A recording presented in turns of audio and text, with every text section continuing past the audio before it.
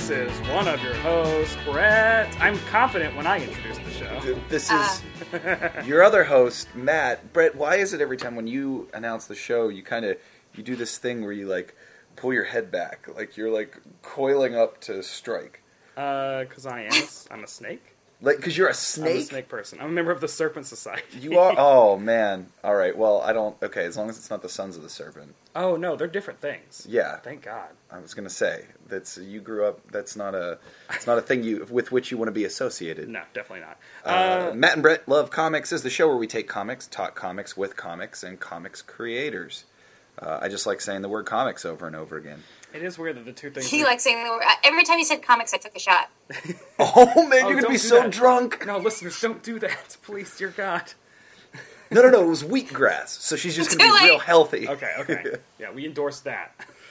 Yeah. Today we have two very special guests on the show, talking about a character that I think is near and dear to everyone's hearts. We have Mr. Chris Anka. Hi. We also have Daphne Pleban. Hi. Hello. Welcome to the show. You might recognize Chris as being, he's an artist at Marvel Comics. He's going to start doing X-Men with Brian Wood soon. You also recognize his designs. He redesigned Psylocke and Storm. Work is all over the place. Blowing up. Blowing up. It's weird. It's very weird. It's weird? In what sense? Because people like think like I'm an authority and stuff now. I don't get it. I don't know. That's not a good place for people to put their faith in. You're not at like John Byrne level yet, where you're just like, Thank I'm God. telling it like it is. And then we also have Daphne, who is an editor at Boom Studios, who is an editor on one of my most beloved books, all the Planet of the Apes books. What? I've got an ape head sitting right next to me, too. It's Oh, really? very judgy. Wow. It oversees all my work. All of the Gabe and Karina stuff I've been obsessed with since... They're amazing to work with, so I'm glad. I championed that book. We definitely have to read that book at some point. Oh, yeah, absolutely. It started with Betrayal of the Planet of the Apes was the first one? Betrayal of the Planet of the Apes, Exile of the Planet of the... or On the Planet of the Apes. And then it continued on in Planet of the Apes Cataclysm, which just wrapped with issue 12. Yeah, it's a good, 20-issue run of just, the entire story. And it's, it's an epic run. You don't really see creators getting to do 20 issues nowadays. No, and what I love is we were able to do that with all our Apes books. I don't know if you've read Daryl Gregory and Carlos Magno's Planet of the Apes, but that was also something that it ran 16 issues, and then we did 3 oversized issues. So it's a total of 5 volumes of content, and it's so cool to have it sit on your bookcase and be proud of. Yeah, that's a really great run. And that's a nice, a substantial chunk of reading, too. Yeah. And what's great is what both Gabe and Krenna and Daryl did was they took kind of the freedom of working in the 1968 canon and just told, decades of story. And you don't really get that. I mean, in mainstream comics, for good or for ill, is you're kind of always in the same place. And actually, it brings us to Winter Soldier, which Winter Soldier, of all characters in mainstream, sort of like Jason Todd was, is a representative of passage of time that you usually don't get in comics. And it's some of the things I think I'm most fascinated about. So, sorry, I tried to bring it back on topic. I'll stop talking about myself. No, it's great too because you're a Winter Soldier fan, and of course, Red Ghost and his Super Apes show up in this story. So. Yes, it was my favorite thing. So many monkeys on this show already. Yeah. Monkeys with guns is sort of my sweet spot. If there's a Venn diagram of weaponry and simians, it's right there. Gunkies. Gunkies. Yeah. Gun monkeys. Gun monkeys. And Chris and Daphne, you guys are friends. Yes, we bonded over Captain America and Winter Soldier. Right, Chris? Or was it Tumblr? That's so long ago. I don't know. It was 3 months ago, dude. Yeah, dude, I can't remember what I eat 2 days ago. That's fair. Probably. It's probably Steve. Steve brings everyone together. Oh, man. Well, now I'm going to feel embarrassed. We're going to go to our first segment. What did you eat 2 days ago? Yeah. Guys. Oh, no. How did you not do your homework? Now I'm trying to remember, and I actually don't know if I can remember what I ate 2 days ago. Yeah, it's hard. It's harder than you think it is. Super hard. Would it be creepy if I could say what you guys ate 2 days ago? You tell us. I'm just going to make things up. Wait, Great. What the hell did I do on Sunday? I don't Sunday? even know. I mean, I'm working from home now. All my days bleed together in this really scary thing. Like, I go days without leaving the home. Chris, do you have a home office? Is that where you work? Home office, as in the desk next to my bed. Yeah. Yeah. Nice. That works. See, I remember what I did Sunday because I remodeled my entire room. I moved everything around. Are you the type of person that likes to kind of shift a room around often, or is that like a once every 6 years type of thing? I got tired of my TV being too far away from my chair. Yeah, that's fair. So I had to move everything because of outlets. So, did you move the TV closer to the chair or the chair closer to the TV? Great question. I kind of both because I swapped their positions. So now that my chair is both to my desk and to my TV, so I can just rotate and play video games and not have to move anywhere. Nice. This is dream life. So now I seem to figure out how to get my cable box to the side of the room. But Yeah, once it's you a have work- like the it's one work cable box. outlet, it's Yeah. So now we could jump on to the Winter Soldier topic, which is what we're reading today, Winter Soldier number 1 through 5. AKA The Longest Winter Yeah. by Ed Brubaker, Butch Geis, Betty Breitweiser, and a host of inkers. Yeah, a lot of inkers towards the end. Tom Palmer and Stefano Guadino. Yeah. What brought both of y'all, I'll bust up my accent, both of y'all to Bucky, Winter Soldier? Like, when did you first discover this character, and what made you love him? I want Chris to go first. Because I'm an asshole. I was going to let you go first. I think I started with the Death of Captain America issue. Because, like, this is gonna like date myself in like the opposite way. But I didn't really get like hardcore into monthlies, like really, really hardcore until Civil War, Yeah. which I was like a junior in high school. It's like That made me feel really old, Chris. Yeah, I just you. I was working at my college comic book shop when Civil War came out because I remember stacking those dressed single issues with that kind of 3/4 solid color with Civil War on it, and how much of a pain in the butt it was because you kept covering the title because it was on the bottom. And it looks so. That's bad. how old I am. It was before Comic Salad. I did the same thing to Bendis because I was telling him that like I read House of M, I think sophomore year of high school when I was getting my braces. Ooh, yeah. that's a mental image. So it was the Death of Captain America issue, and then I kind of just worked my way backwards because I was basically when Civil War was coming out, I basically picked up every single tie-in. Oh wow, that's commitment. I don't know really why, but I did, and that's kind of like where I started with Captain America, at least in reading single issues. So and then I worked my way backwards from there. So were you like a trades guy? Were you reading prior to that, or what were you into right before that? I was a poor kid before that. Yeah. I mean, up to that point, I mean, I was very sporadic with reading. I remember reading a bunch of like the Marvel manga stuff. I dabbled a little bit into like the back issues they would have online. I was just kind of like whatever I can get at any time. The only series I ever really picked up prior to that was Ultimate X-Men. And that was kind of all I really had for years, and I didn't really do anything until House of M. I read all of House of M, and then I jumped into Civil War when that started. Nice. And then basically from then on, I've been hardcore play. Daphne, where did your love for Winter Soldier come from? I mean, was it Civil War based? I actually started as a DC girl. I mean, Robin was my first subscription in middle school, and when I got to college, I was working out of Jane Silent Bob's Secret Stash in Westwood, and that gave me access to books I didn't have to pay for. Yeah. And so, much like Chris, it was kind of the Civil War era because it was around the same time both Jason Todd was coming back and Bucky.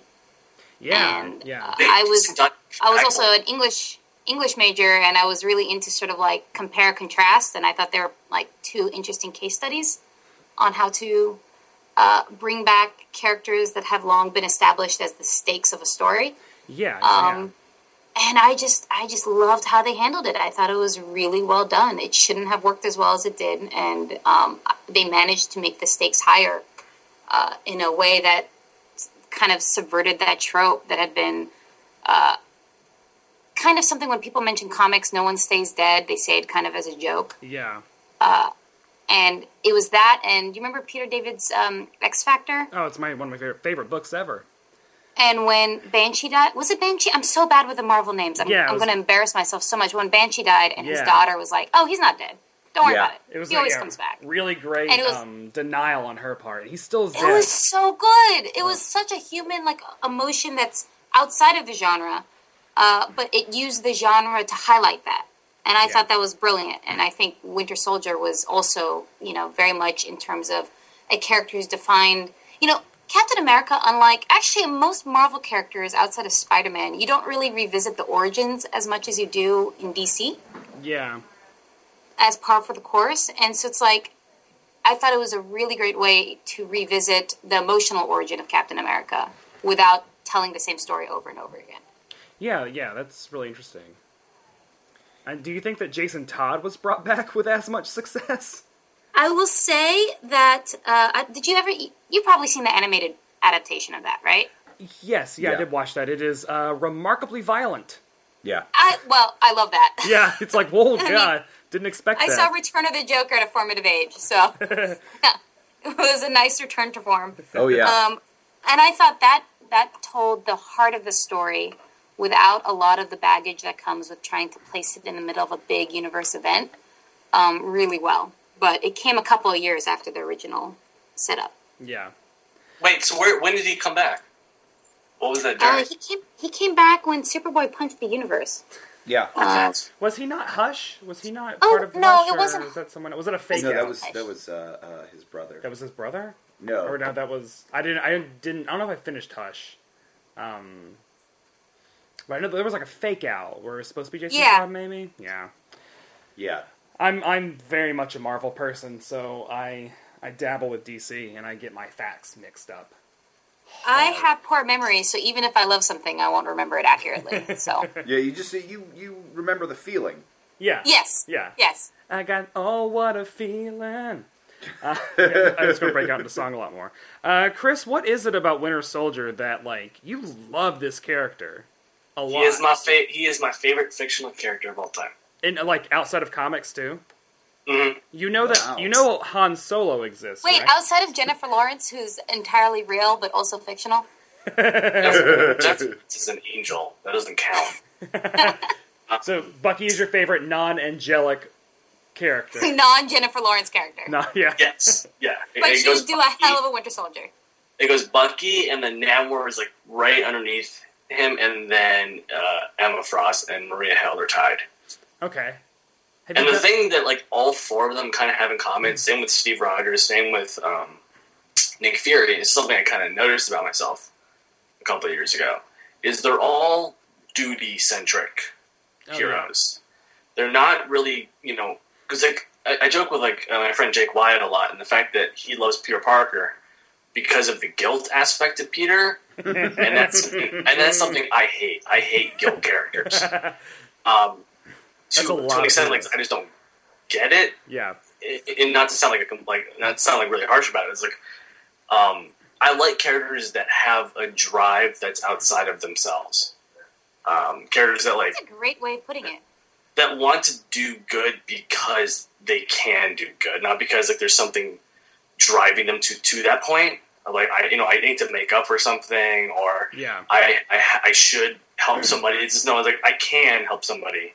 So I'm going to do it. So with Bucky, it's he has all this horror in his life, and he's I'm still going to try to do the best I can to help people because that's within my power at this point. Him taking the whole mantle of being Steve, he didn't want to do it, but the fact that he wouldn't let anyone else do it, and the fact that it would be good for him, and that he can do good as Captain America was his biggest driving point rather than some emotional burden. Yeah, because it's almost, I mean, he could have easily just given up. I mean, that's the one thing that I feel like most superheroes is like, man, at a point, you could give up and no one would blame you. You've been through shit. Yeah, like, yeah. Exactly. Take a nap. It's like, once Bucky's like, okay, I'm not brainwashed anymore, and I'm not a Soviet killing machine anymore, I'm gonna go. Like, he could have easily You guys are done that. good. You guys are good. Deuces. Peace out. There's enough of you. Yeah. There's enough superheroes. So with Winter Soldier, it's like it was his first time leading a series under his own guise as the Winter Soldier, because he carried Captain America for a while when he was Captain America. Yep. And then following his death, his fake death in Fear Itself, they launched Winter Soldier. So, I mean, how excited was everyone when Winter Soldier was announced? Like, what kind of expectations did you have going into this book? Did you read it when it was coming out? Daphne, you go this time. I immediately put it on my pull list. I mean, it would be interesting to see him outside of his struggle of identity against the Captain America name. Yeah. And I thought it was actually really smart to ground it in, oddly enough, Chris, I'm going to say it, in his guilt.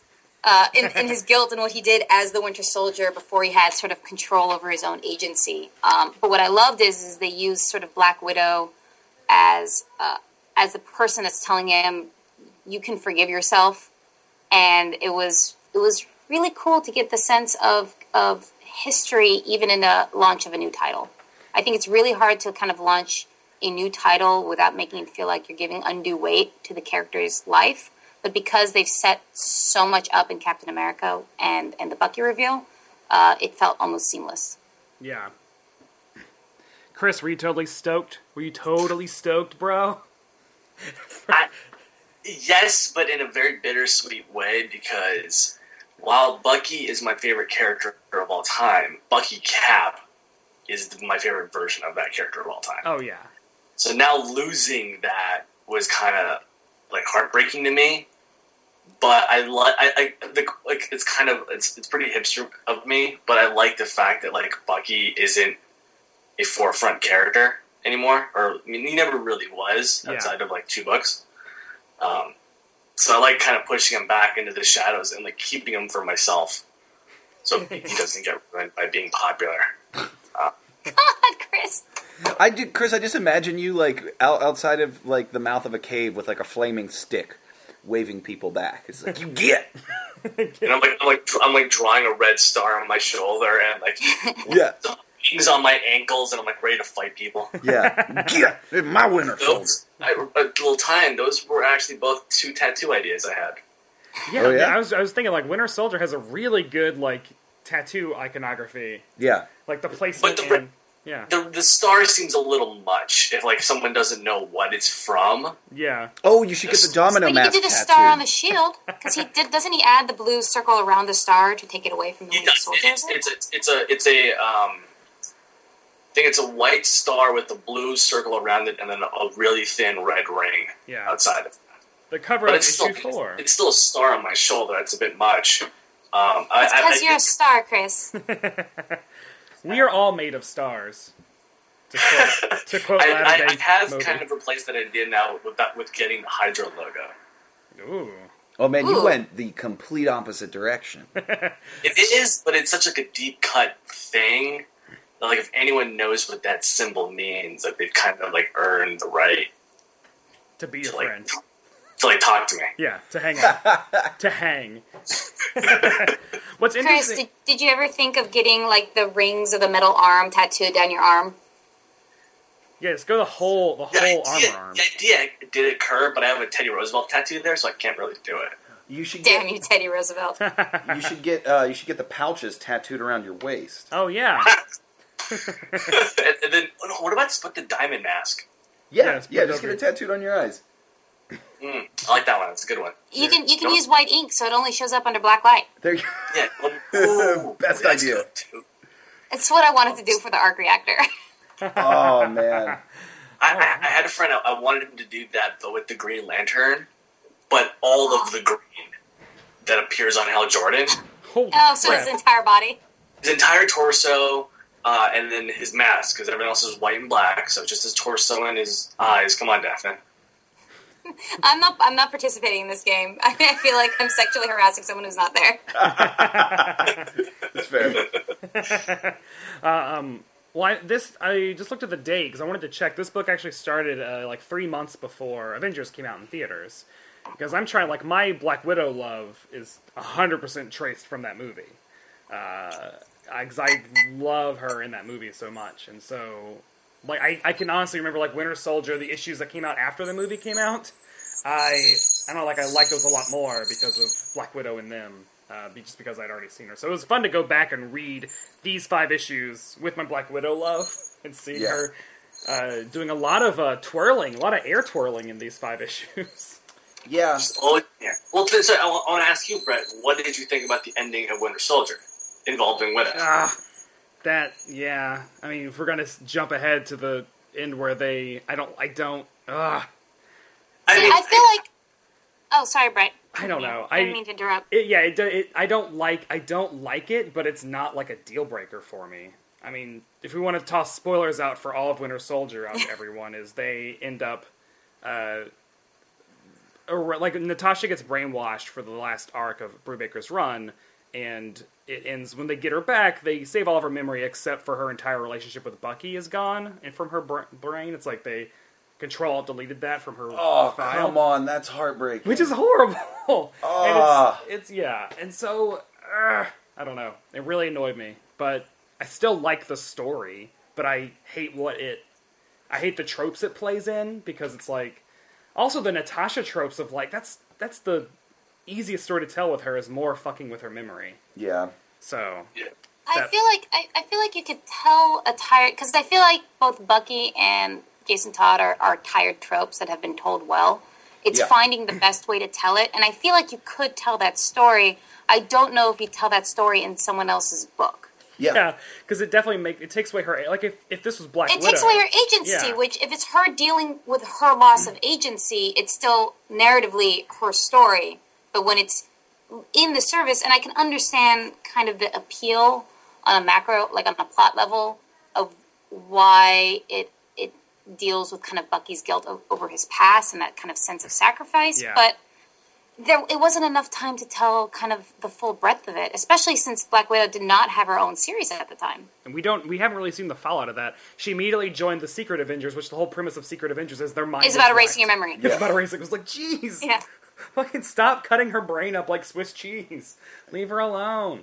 Or just let her deal with it. Let her go on her journey of dealing with those holes in her memory. I mean, it can be a good story. Not saying that this is a bad story, but I feel like you can mitigate a lot of the pitfalls of that trope if it becomes about the victim. Yeah. And also... And not the person that cares for the victim. Bucky and Black Widow are also one of the very few pairings that I root for. Like, I normally don't You're a shipper, Brett. I normally don't ship, and I don't give a shit about shipping. It's just like Julie and Matt Saracen on Friday Night Lights. I shipped that. I shipped that hard because both those characters. Coach and Mrs. Coach. Love them. Coach the and Coens Mrs. Coach. from the OC. Oh, yeah. And then it's like Bucky and Natasha. And so to have that ripped away, like, it hurt. But yeah, I really like the dynamic between these two characters in this story. I really like the interplay. They're both professionals, and they have such similar paths, I think, that they're sort of drawn to one another just by virtue of the fact that they're pretty much on equal footing. I think in terms of their confidence and sort of insecurities as well. And it's interesting to see them play off of one another both in the field and privately as well, seeing two people that are like seem to be that well matched to one another. Yeah. I love Brubaker. Like, the first scene of the arc is the two of them, like, just going on a mission, running a mission together. And Bucky's narrating and says, "I've been watching Natasha in action since the 1950s, but she never fails to amaze me. Such graceful beauty, so brutally efficient." Which is like, yeah, that's her. Yeah. And I love that, like, Bucky, like, admires her in a way. Mm-hmm. At least I think. Well, there's a line, actually, in that first arc, where they're talking about what they lived through, and he's like, I lived through some of it, she lived through all of it. And I think Bucky, in an admiring way, is almost jealous that she's had the time to work through kind of the red in her ledger, not to overuse an overused phrase. But they both have kind of the same blood on their hands, and I feel like Natasha serves as a guidepost for him on how to make his way back out of that. Yeah. And it's really kind of beautiful in this arc, the way she serves that purpose without being all about him. Yeah. Oh, yeah. She's still in, and I think, he sees her as that because she's not, like, she just continues to exist and do what she does to the best of her abilities, and I think that that's sort of inspiring to him in that way to help him push past that. Yeah.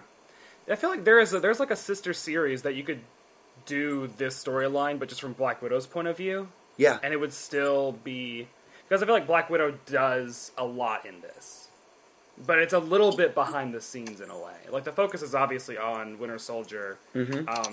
But you can tell, like, Black Widow is around and she's doing just as cool shit. And I kind of want to see the flip side. Like the other side of the story that is just following her. Just because I love it. Well, you've read The Name of the Rose, right? Oh, yeah. That's great. I mean, I feel like it's that same kind of dynamic of, Bucky offers help, but doesn't force the help. Yeah. Like, he goes by her terms, and Natasha kind of does the same thing here for Bucky. She's there as a resource, but she's not going to press if he's not ready for it. Now, the first issue does end with what we discussed earlier as being a favorite amongst people. Yeah. We discovered giant Russian monkey gorilla. It's a gorilla, not a monkey. Sorry. With a machine gun. Now, up until this point, this issue has been very, kind of like crime. It's very, very like noirish, like spy, very like 70s thriller. And then at the end, we get monkeys. We go nuts. We go gorilla nuts. So it's kind of like a foreshadowing of like, oh, this arc is going to be just a little bit weird in a fun way. Yeah. There's a fun weirdness for sure to the entire story arc that I wasn't expecting. And when I first saw this guy pop up, I had for a brief second forgotten about Red Ghost, and I thought this was what's his name from Agents of Atlas. Oh yeah, is it Gorilla Man? Yeah. And I got really excited because I was like, oh, are we going to bring Jimmy and Gorilla Man back into this? That'd be really fun. And then I realized he was speaking Russian, and I was like, oh, no, here comes the guy with the Hulk Hogan haircut. Red Ghost. Do we want? What is everyone's opinion on Red Ghost? Do people have strong opinions on the Red Ghost? Aside from, like, why is his name the Red Ghost? He controls monkeys? Yeah. Well, he was... Well, and there's no red in his outfit, which... he was an old, Cold War throwback villain, and he always used to wear a red jumpsuit. And I think this is the best use of him that I've ever seen. A lot more vicious and sort of calculated. He's a serious threat, and I actually like him better in a suit than in like a Hank Pym NASA outfit, which he used to always run around in. The way that I've seen him portrayed in the past, he was very sort of like, I don't know if I ever heard his voice out loud, I have to imagine it sounds like this! And he was always like overprotective of his apes, and here he's just like... He doesn't have children, he has to be protective of his apes. Yeah, I get that, but to the point that it was almost, his own downfall almost every time. It was like, oh, he likes his apes too much. Let's fuck with the apes. And he's like a supervillain version of a cat lady. Yeah. Oh my god, that's exactly what he is. We all now know what his base looks like. Yeah. Oh, his base is disgusting. Yeah. So gross. Ugh. There's so many ape litter pans around. But his apes have guns. I think they can handle themselves. Yeah, and as we discover in they the can second... hold guns, but not forks. As we discover in the second issue, they also have jetpacks. It's my favorite thing. Like his gorillas have got this shit on point. Like, they don't need him. Has there been a story of just his gorillas? Because they all have names. Like, I think they all have, like, canonical names. I think so too. I don't know, because I think they were in those old Marvel handbooks. Like, each of the apes have their own entry. Yeah, and I think they each have, like, special skills. Obviously, we're dealing with the jetpack gun gorilla. Yeah, I mean, this is maybe like, a teenage boy's dream if you accidentally, like, buy a gorilla at an auction or something. It's like, well, he also comes with a gun and a jetpack. Whoa! What? I thought I was going to be the coolest kid in town. Now I'm the coolest kid in the state. Coolest mercenary. Yeah. I do want to, Chris, as an artist, I do want to talk to you about Butch Guice's work in this. Because, I thought I was familiar with Butch Guice before I picked up this series. And then I think one of the things that really kept me coming back was this old dog had learned some new tricks. Hey-o! To quote probably a Robin Williams and John Travolta movie trailer. I love his layouts in this. I mean, what do you think of his work in this story? Butch Guice is the only man I ever want to see draw Winter Soldier. Yeah. High praise. Even more than you? Yes. Okay. Because if I ever got to draw Winter Soldier, all I'd be trying to do is draw Butch Guice Winter Soldier. Oh wow! It's like how it is the perfect where I want Steve Epting to always draw Steve. Yeah. I want Butch Guice to always draw Winter Soldier, but then as a section, I only want Imminent to draw Bucky Cap. Yes. Ugh. I'm okay with all those. Yeah. Yeah. Approve. Just how Butch draws Bucky's head and the hair. Yeah. The moment Bucky gets a haircut is the moment I come alive. Yes. I really hope it happens in Captain America: The Winter Soldier, the movie. That's the last. I want him to wash his face and get a haircut. Yeah. I sound like my mom. Because I don't have many crushes on like Marvel Universe actors, but like Sebastian Stan in the first Avenger, like that's a hot man. That's a man. So I'm like, okay, I know he's wearing like the Domino Man. He's wearing a mask. He's got bad hair. Yep. At the end of Winter Soldier he isn't this Butch Guice version, sure, not a good movie. I'm just kidding. It'll be great. I'm with that. I'm there. I'll burn the theater down. Oh boy! I just love that they're taking Sebastian Stan and making him like a superhero. That's like the greatest gift to TV fangirls everywhere. I'm just saying. Yeah, I'm super making glad. Him buff up. Yeah, I'm glad. Like, I don't know. Not that I would expect them to recast, but I'm really glad that they stuck. I was really worried because the last Once Upon a Time actor that was in a Marvel universe did get recast. Yeah, Fandral in Thor. Yeah, and so I was like, there was like a brief moment in time where even though everyone was saying he's coming back, I was burned from Rhodey and I was burned from Fandral and held my breath. Were you really burned from Fandral that really kept you up at night? Only because it could affect the Bucky casting. Okay. but at least with the Fandral, transitive property. It gave us Prince Charming. So, I mean, that one is a win in my book. I need to watch Once Upon a Time. I'm more of a hook girl. Of course you are. I love the... I'm a Mary Margaret guy, so I mean that's me. I love the plot of this. I love we discover that the like temporary Latvian ruler from Secret War is trying to stir some shit up with the Red Ghost, like trying to get some shit going. And I love that their plan is to put a hit out on Doctor Doom. Yeah, the way the plan slowly unfolds across these issues, we keep getting pieces of the or layers of the onion peeled back as the cliffhanger of every issue, and each one of them I was it's Brubaker. You should not doubt him, but like each time I was thoroughly impressed with where it was going. Like I love that the page where they're revealing what happened, and is it Nick Fury that's narrating it? And he's like, right in front of the Latvian embassy, and you can imagine how well that's going over. And then Dr. Doom's like, who dares assault Von Doom? Yeah. Just walks out on fire. I love that the plan hinges on Doom's ego. Yeah. And it goes off flawlessly. Yeah. I love Doctor Doom almost becomes the comedic relief of these 5 issues. Oh, he's so great. If it was just a Doctor Doom Nick Fury like miniseries, I would be happy. He burns Nick Fury pretty well Oh yeah, in issue 4. when he's like Doctor Doom comes aboard the ship and trying to find that wicked sick burn.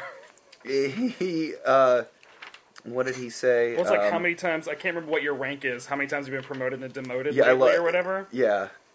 And it's pretty great and very accurate. That's true. What is Fury's current status in the Marvel U? And I was asking Brett this the other day because I literally lost track of him after Did you read Secret Warriors? Yeah. I don't know. I mean, what is his status in this book? Like, it's hard to even remember because his status does change so much, and I can't even remember what his status and half the time he's like an LMD, and you don't know if he's an LMD, and LMD doesn't know he's an LMD. It's kind of like the Doom bots that don't know they're Doom bots. That's so cool, though. No, I love it. I just want to know if I'm like talking to you know what? You're right. It's an effective kind of android test. Like if it's sentient, if it knows if it's an android. Nick Fury is what Bruce Wayne wants to be. Ah. Boom! I went there. Boom. And Nick Fury, I think at this point he's just Nick Fury because I mean he's not running Shield. He's basically out of Shield. Yeah, he's aging nothing. After he killed Strucker. Yeah. He just kind of went about, and then he found he had a kid. Right. Just kind of who conveniently looks a lot like the one from the movies. Yeah.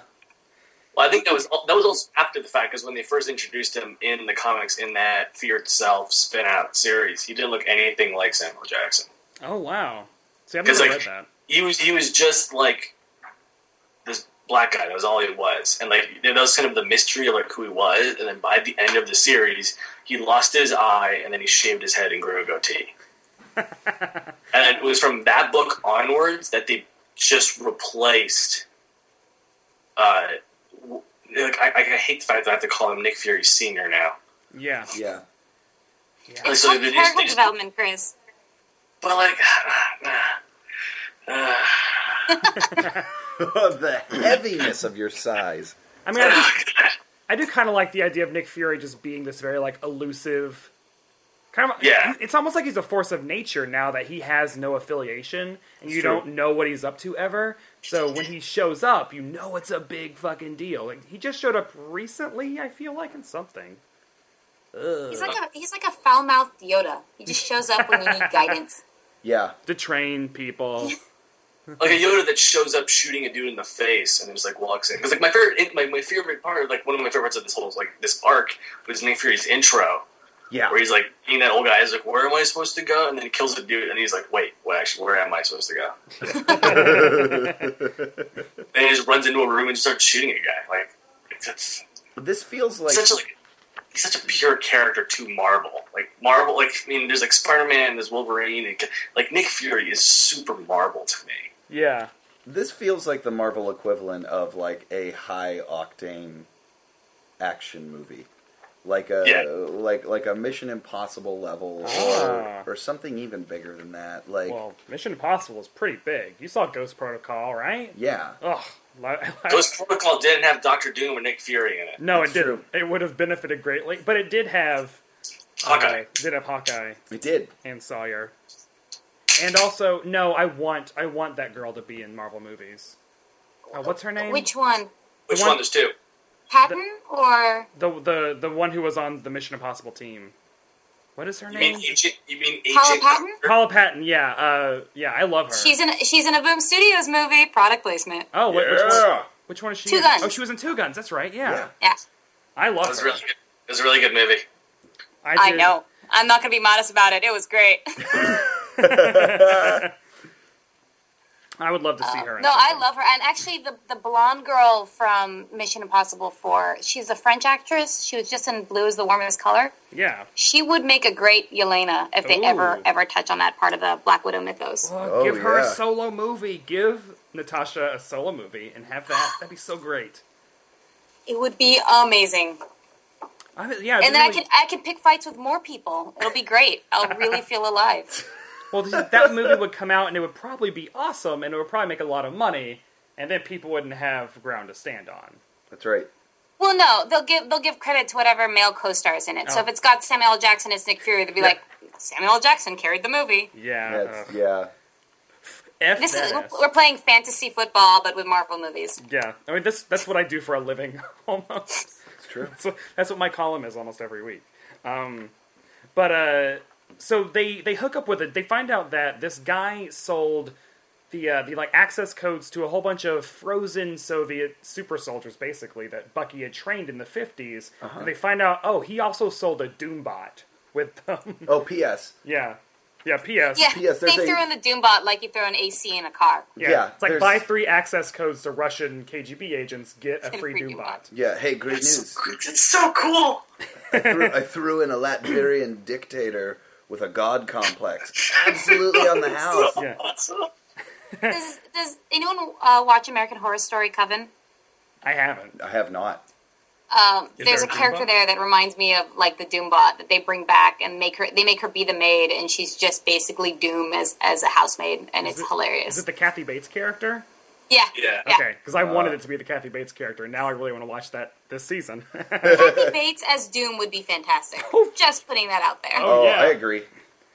I mean, that's kind of almost the character she played in The Office, in a way. Just like a Southern Doctor Doom.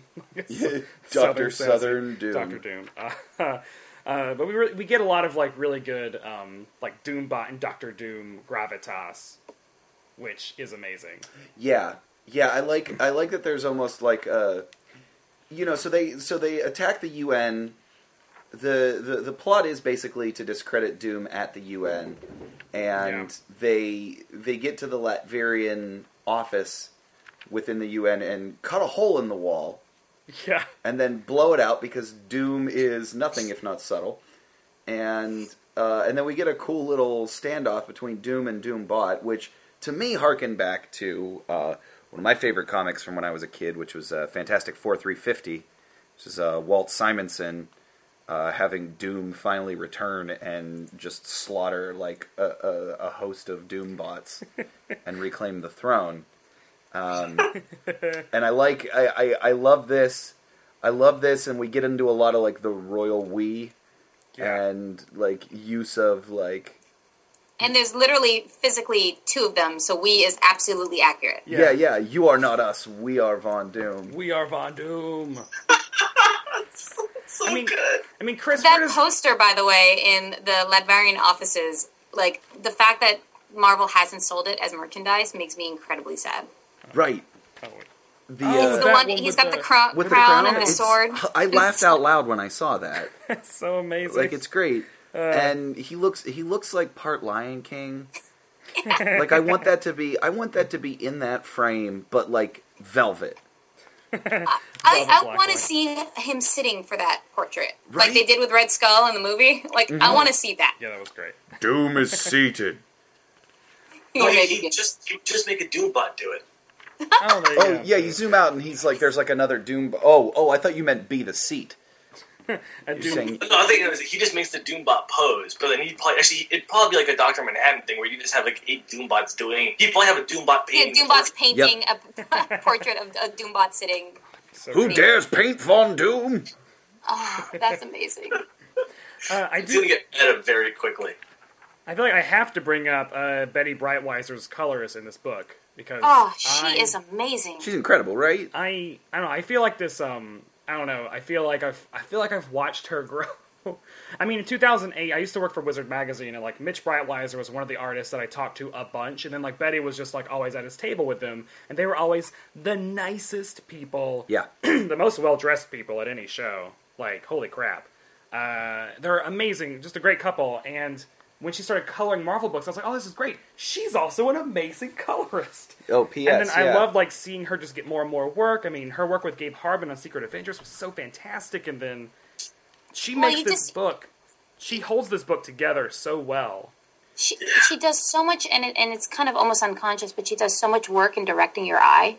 Like, Yeah. I think issue 3, that kind of 2-page spread of them jumping out of the helicarrier is like a perfect example of Oh yeah, like where to read. Yeah, and I love her use with the color too of like you get this great big white space down in like the bottom middle of the 2-page spread that just kind of shows you it's a good use of color to show you too like the free fall that they're both experiencing at the same time too. But yeah, I mean, speaking to that specific double-page spread, I also like that Butch Geist, the one panel of Natasha when she's looking over her shoulder, it's like stretched out.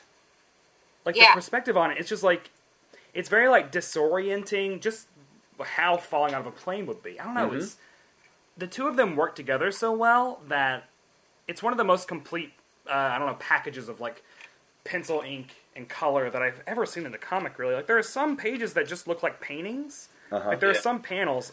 Issue 1, I think, especially, there's a lot of, like, really... She does a lot of what seems like incredibly heavy lifting with the color art in this first issue, and especially the scenes where Bucky and Natasha are lit by the television or being intimate. There's just, like, a really soft glow. You can say getting their grind on. Well, I could. Okay, wow, my insides curled up. I'm sorry, that was gross. Yeah. So while they're humping bones, okay, yeah, there's good terminology. There's a lot of really great soft light and just small little accentuations, like the glow in their ears and their noses and stuff that just knocks it out of the park. I get a real sexy '80s vibe from this arc. Yeah. Oh, it's Miami Vice. It's amazing. Mm-hmm. Yeah. Just actually, speaking of that bedroom scene, it's really hard to color night or dark and still have the characters pop. So everything's in blue tones, but you can see them really clearly on the bedspread, and that's not an easy thing to do, even though she makes it look effortless. Like every one of these panels could be an album cover. Yeah. I'm the one of Natasha's profile. It's all, I can't even describe. There's no real line. It's all defined by the shadow and color. Just how I don't know how to do that. Yeah, that's why I talk about comics and don't. But I think she is this book's secret weapon. Definitely. Well, it gives it that really cinematic, but. Because there's two ways of doing cinematic coloring. There's realistic, and then there's this. Yeah. And it's very easy to go cell shade when you go stylized. And I love that she found an in-between that's just gorgeous. Yeah. We've talked about everything except really the Winter Soldier himself. It's true. In these 5 issues. So how do you guys think Bucky actually comes across in these 5? I mean, I love the way they kicked off the first arc is dealing directly with his past and dealing with basically kind of 3 versions of how he perceives himself to be, the sociopath, the monster, and the conflicted one. And he goes through them trials, ancient trials to kind of come out the other end. And I thought that was really kind of neat. Yeah, now I sound like a douchebag. No. You just sound smart. Chris, that's code for douchebag. We are all super smart, so we're fine.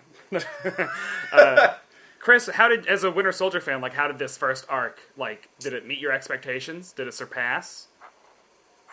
Yeah, I mean, it was... At this point, this is one of the few times... Because I kind of make it a thing for myself where I don't get excited for things just based on the name. Yeah. Things have to, everything I see, they have to re-earn my trust. I just won't go into it oh man, it's a Disney movie, it's gonna be great. I don't do that. But because this book was carrying over so many of the same staples that had made it so good, I mean, Brubaker, Butch, and Breitweiser from the Captain America series itself, that I just was basically expecting it to just continue forward, and it did perfectly. So everything basically lived up to my expectations in terms of this arc. I mean, I'm looking at a panel where Bucky's balancing on the dude's head, shooting another guy.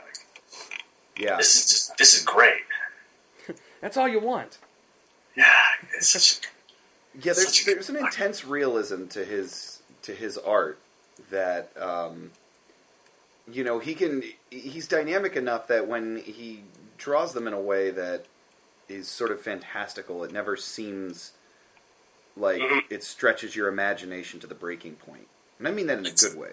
Like, to me, he's like a noir modern version of Steranko.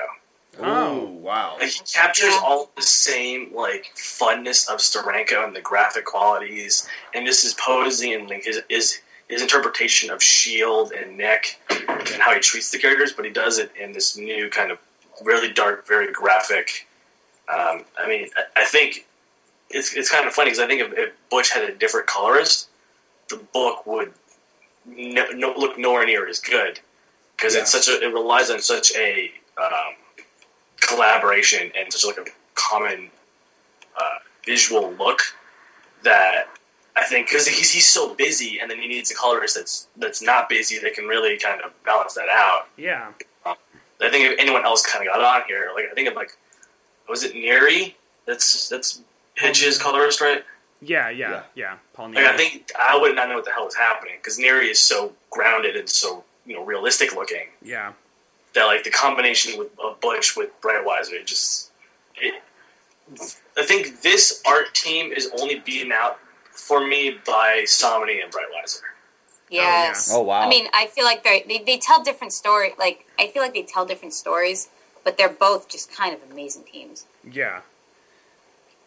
His layouts are insane in this arc. That's the thing that really shocked me with Butch, because I always kind of just pegged him as just being like, I mean, this sounds horrible, but I love his work, so I can say it, like a holdover.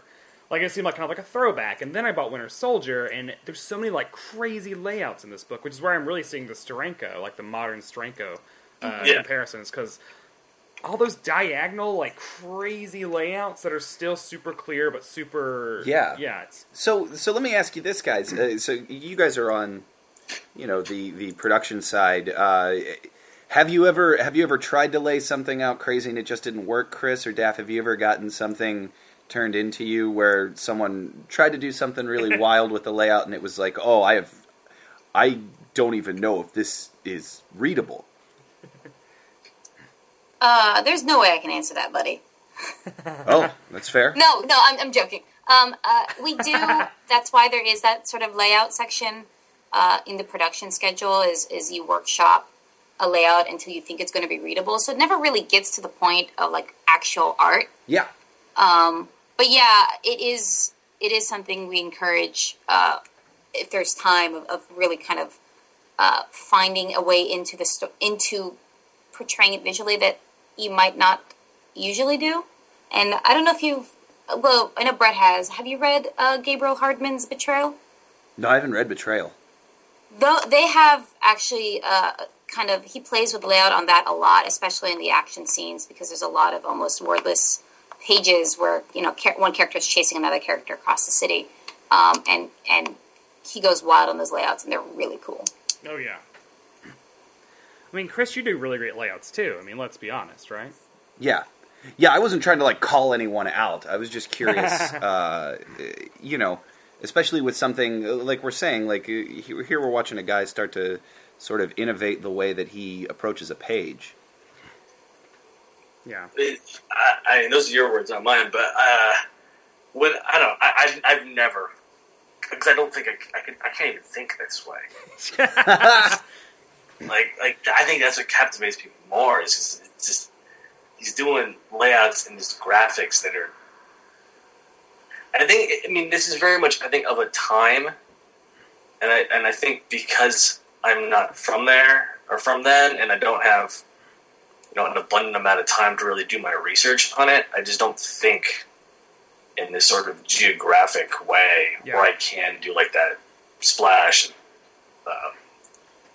Bucky and Natasha jumping out. Like I like going really minimalistic with my layouts. Yeah. In which like I would make that like just a big open, one image, instead of all these like small intricacies weaving in and out of each other. And I think that's what makes me like it so much, is because I can think this way. Yeah. But I don't know, not to turn this into the, like, Chris compliment portion of the show, but I think that you also Well, let's do it. a lot of things that Geist accomplishes with layout. I think you accomplish with like body language and like movement of clothing. I mean, that's one of the things that really drew me to like your blog years ago was the fact that you never did just straight on sketches. You would always draw characters in realistic poses that I've never seen before. Like Also, Chris does expressions really well. Yeah. Like you get an interiority of a character's life without necessarily putting words to it. yeah. Not to stroke Chris's ego more. We'll see how that worked in Uncanny X-Men, because, it's a Bendis script, so that wouldn't put me through my paces. Oh yeah. It's like 11 characters talking in like 16 panels, and everyone's saying something all at once, and they're all girls. So I have to really distinguish every single one of them from their personalities to like their facial structure. Haircuts help. Haircuts did help, but like it doesn't really work when like they all have long blonde hair. There's four women. Thank God, like Mindy cut her hair. Yeah. There's 4 other women who have long blonde hair on that team. Yeah, and then they're constantly joking with the other one getting red hair now that Jean Grey's on the team, which I think is really funny. I think Marvel characters spend a lot of time out of uniform too. Oh yeah, Yep. and that's like one of the most fun things to do. yeah, Is out of uniform stuff. awesome. Well, At least for me, it is. yeah, well, you're great at fashion design, which I feel like we need to point out that Butch Geist is 60. I mean, he's been around for a long time. When the characters are out of uniform, it definitely feels like, oh yeah, this is a 70s artist. Yeah. There's a lot of My favorite when they go to the auction, Yeah. sure it's dated, but it's baller. It It's is great. so Oh, like 100%. such- Bucky such has style. that pencil thin Tony Stark mustache for no reason. Tony Stark or Howard Stark, no one knows. Oh yeah, That's right. it's so great. It's I believe they copyrighted that term Mustark. Mustark, yeah. Yeah. And he also draws Natasha with the big poof, the big bump it hair that she had in the 70s. That she hasn't had, which I love. It's great. But he also he draws Nick Fury in the only clothes Nick Fury should ever wear when he's not in the jumpsuit. Which is white button down and Just the 3-piece suit. That's Yeah. all he Yep. should ever wear. yeah. I agree with that. I don't want to see leather anywhere near Nick Fury. Nick You Fury might Jr. not. Fine, but awesome. Well, yeah. Do we have any final thoughts on Winter Soldier 1 through 5? Do we recommend people read this or read the whole arc? I would say yes. Yeah. As a jumping on point, yeah, this is definitely a good place to start with him. But I mean, honestly, you should start with Captain America #1. But Yeah, go through. yeah, Well, you gotta do the not whole It thing. is.